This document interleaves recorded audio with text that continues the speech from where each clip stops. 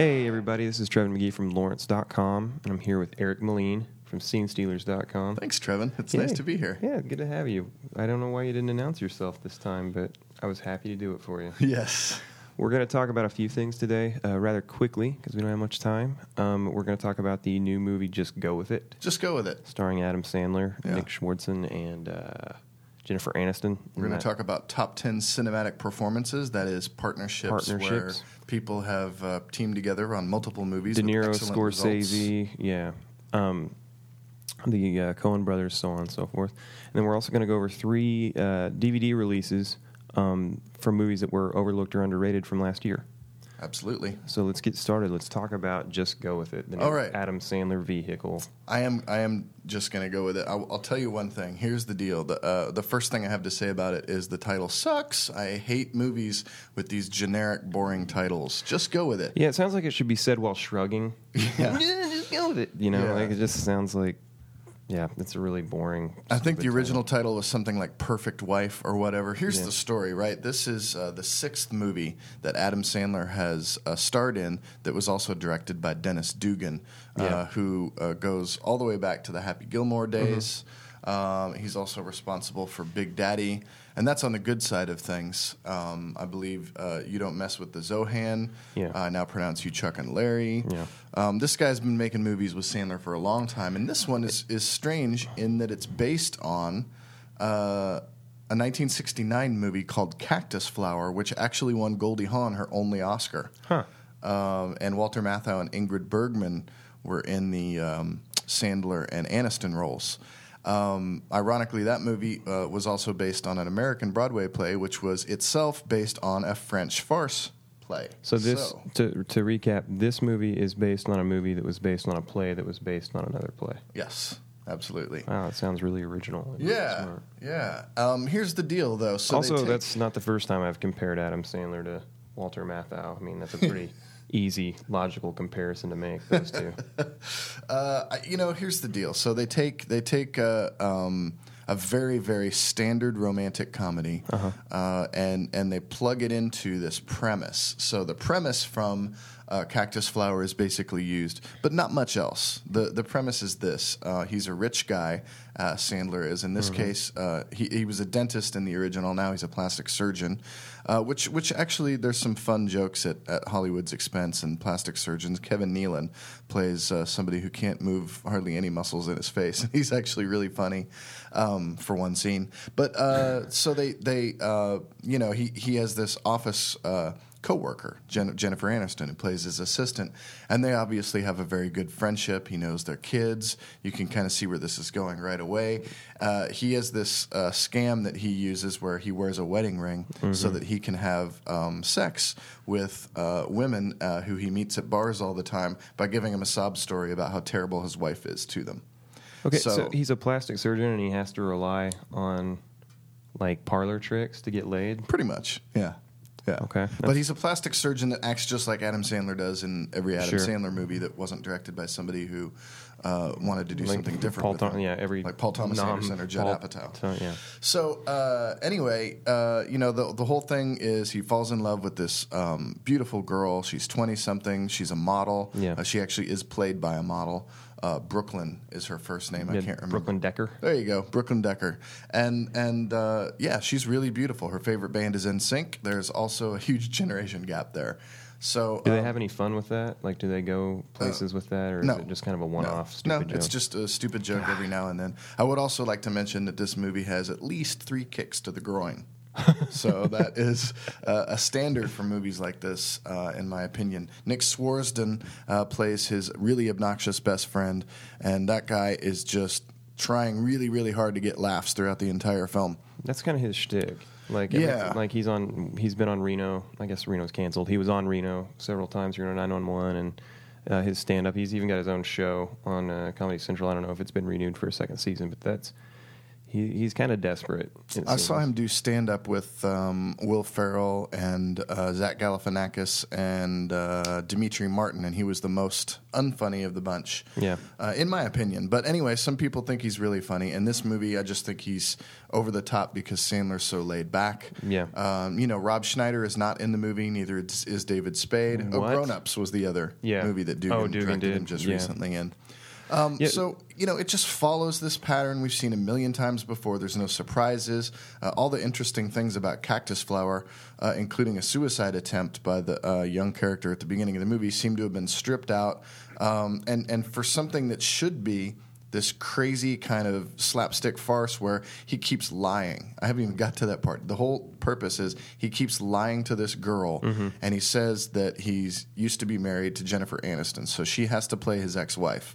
Well, then her kids get involved because she answers the phone, and all of a sudden there's kids in there. So now the kids are pretending to be their kids, and of course, then it keeps snowballing groin shots ensue. Well, yeah, and so I said in my review on KTKA, this is basically a feature-length episode of Three's Company stretched out to, to feature-length. And unfortunately, it's not that fun.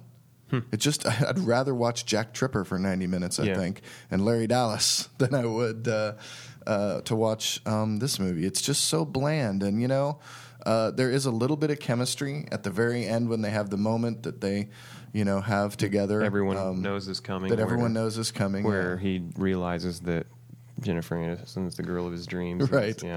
And he was right in front of his nose the whole time. Of course. There's some supporting work by Nicole Kidman and Dave Matthews. Yeah, I was looking at really the weird. IMDb page, and it was like all the guys that are always in Adam Sandler's movies, like Alan Colbert, all those guys. And then Nicole Kidman and Dave Matthews. Yeah. And they have some moments together that are really funny as this kind of rich bitch couple type thing. But then that devolves into some really kind of offensive gay jokes. So I don't know. I didn't hate Just Go With It, but I disliked it fairly intensely. Okay.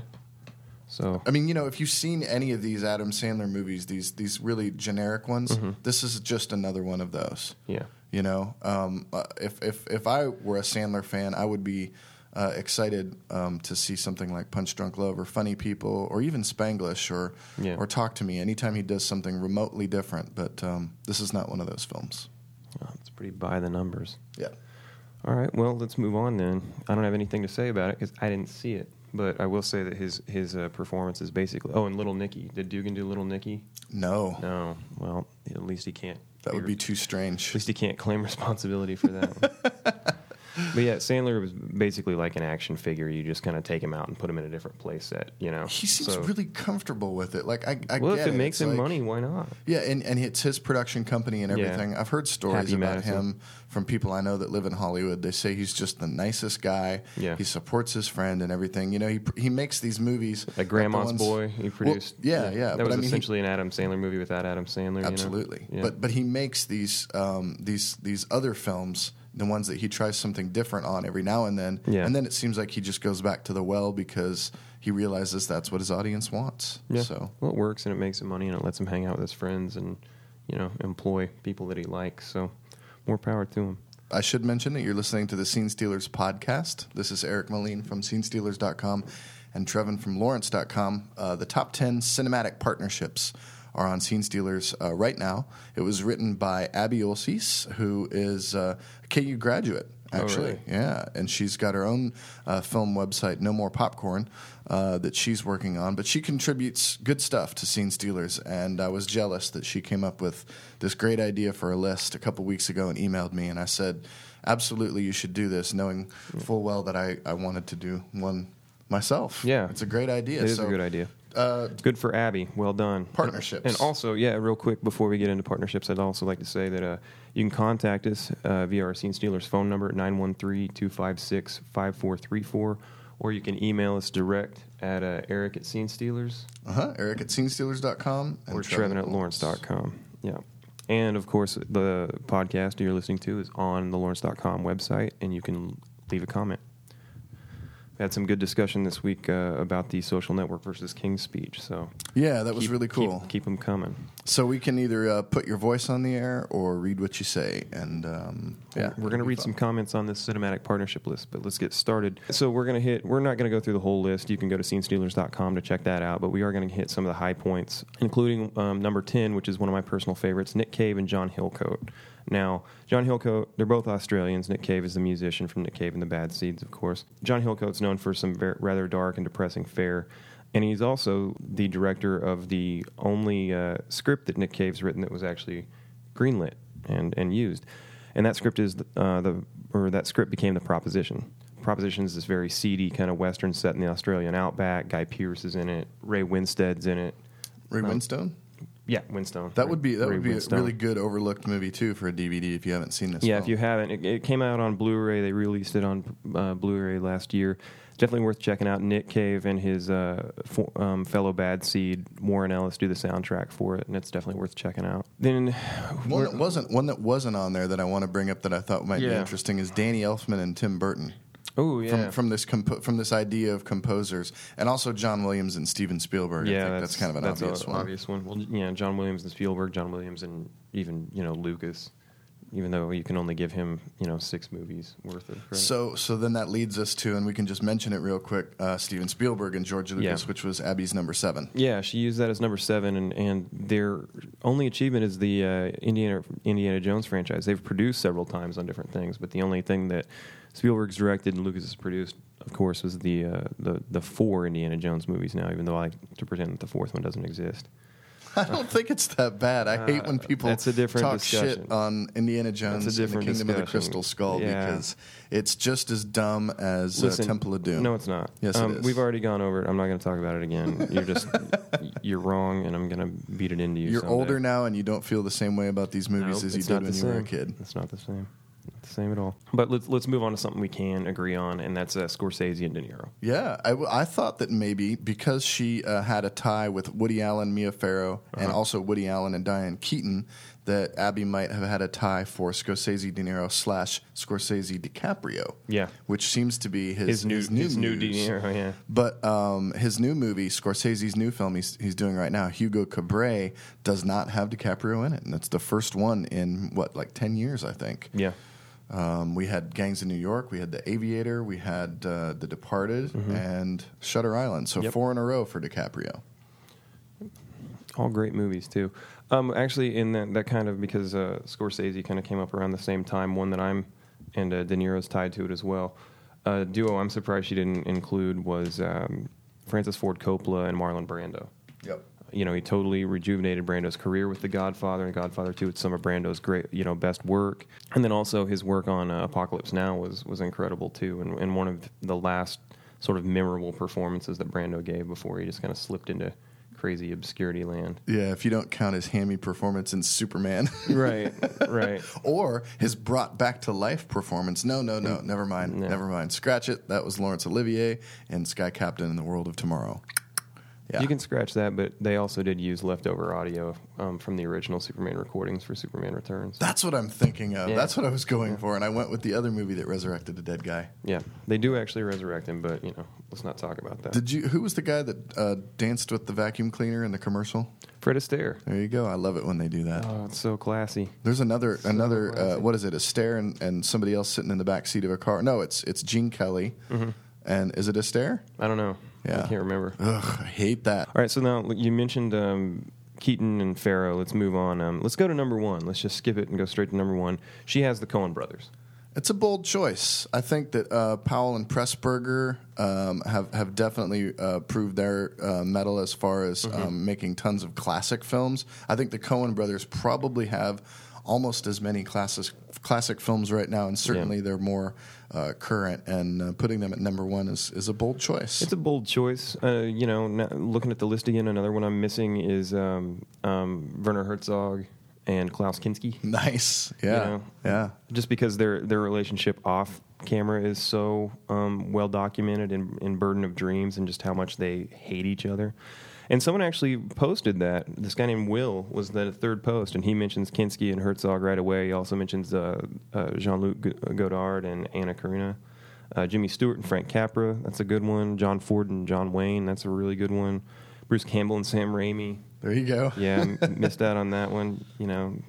It's great because we have these top 10s, and then you only got 10 choices. So right. if you and Abby here are guilty of doing ties, and you guys are so cheap.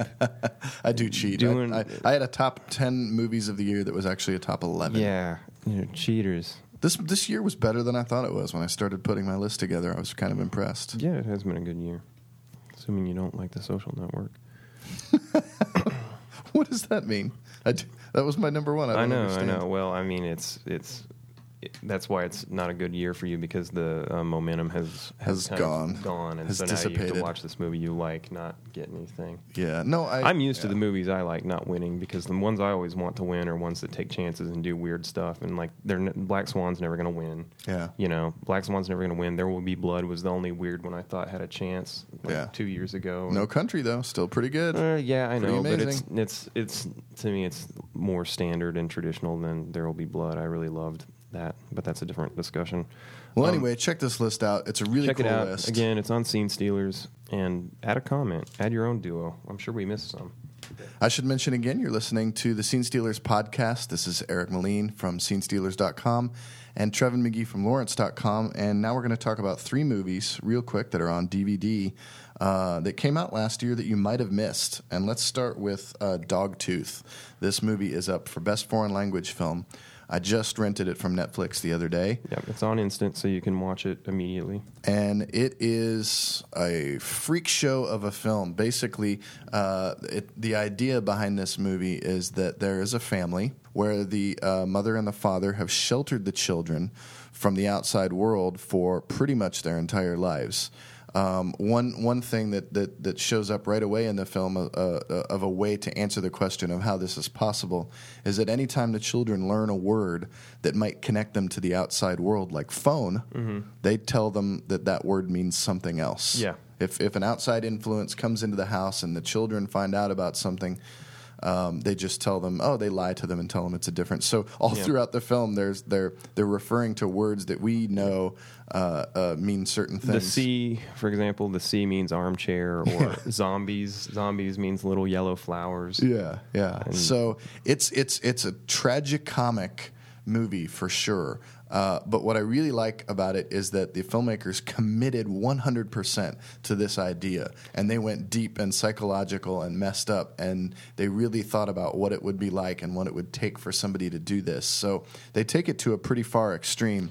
Yeah, the stuff with Christina, the character Christina, is very unsettling. I can't imagine, honestly, let's be honest. The Academy's foreign language film nominations have been so conservative lately.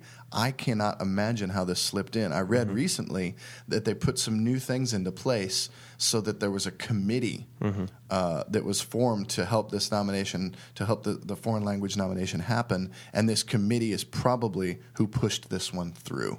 Because in the past, they haven't done a good job of representing the foreign language category. So I'm excited Dogtooth is in there. It doesn't have a chance in hell to win. You don't think so? Not at all. Because what has to happen is, in this category, Academy voters have to sign off on having seen all 5 films. And they always go for the most conservative one, even then. So the fact that it's in there is only because of the committee.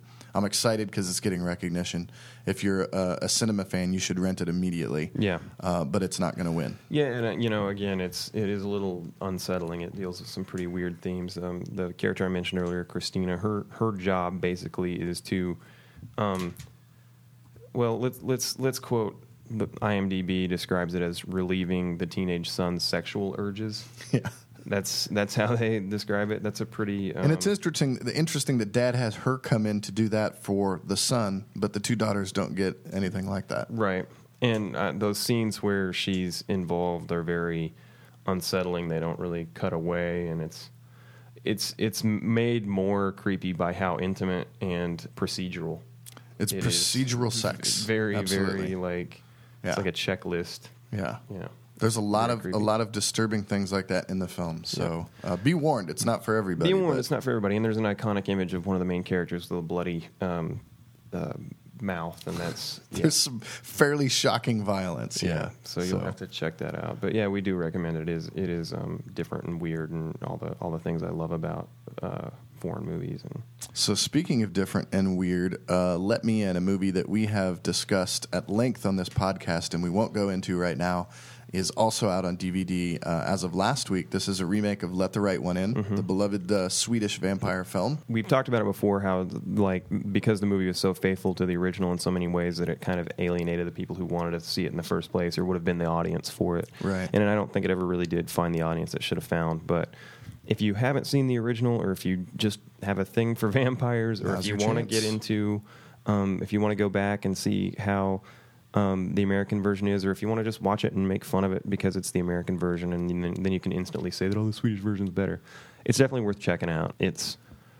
I think it's really well done. It's done by Matt Reeves, the guy who did Cloverfield, the guy who's worked with J.J. Abrams and The Lost Crew before. It's a great movie. It's built on character, and it also functions, I think, as a horror film and a coming-of-age story. All right, so last one. Speaking of coming-of-age stories, Never Let Me Go is a movie that came out late last year and was pretty much ignored by a lot of top 10 lists and by the Academy 100%. It stars Carey Mulligan, Keira Knightley, and Andrew Garfield, who was snubbed in the Best Supporting Actor category for The Social Network. According to you. According to me, yeah, and a lot of other people. He is the lead actor here. Never Let Me Go is based on a classic piece of literature that imagines a future. Actually, it's not a future. It's an alternate reality. Right. Where... How not to spoil this? You kind of have to, basically. There's really no way to talk about it without giving it away. The kids profiled in this English school are not going to enter society and have full lives like everybody else in the world has. They are bred for a specific purpose, right. And it is their acceptance of this fate that the movie explores. That's a good way to do it. Well done. Thanks. Way to sidestep the spoiler, because I didn't think you could do it. But that's a very, it's still vague, but it's a very apt description for what goes on inside that movie. There's a lot of themes here, but the big ones are sort of growing up and acceptance, and then there's a bit of a love triangle aspect to it, and I'm usually against those. I usually hate love triangles, but I was okay with this one because of the way that it's handled, and it's not it's sort of the inciting action to the whole movie. It kind of gives the backdrop, but it's not the centerpiece of the entire movie. I think it would more be the growing up and acceptance factors than the love triangle. So if you want a depressing movie to rent on Valentine's Day weekend, I would say Never Let Me Go is a really good choice. If you want the worst date movie ever, go see Blue Valentine, which is at Liberty Hall right now. And honestly, can I just say this? You can. I think you can. The most romantic movie that we are profiling this week is not Just Go With It, but in fact Let Me In. So if you do want to rent a movie with a great male-female relationship where the two people actually care about each other and it develops on screen and it means something very, very sincere, Let Me In, believe it or not, is your movie. Yeah, it's just that the main characters happen to be a prepubescent boy and an eternal vampire. There you go. All right, well, on behalf of the Scene Stealers podcast, this is Trevan McGee from Lawrence.com. And Eric from SceneStealers.com. And you can email us, call us, or comment on us. Comment and let us know what you think.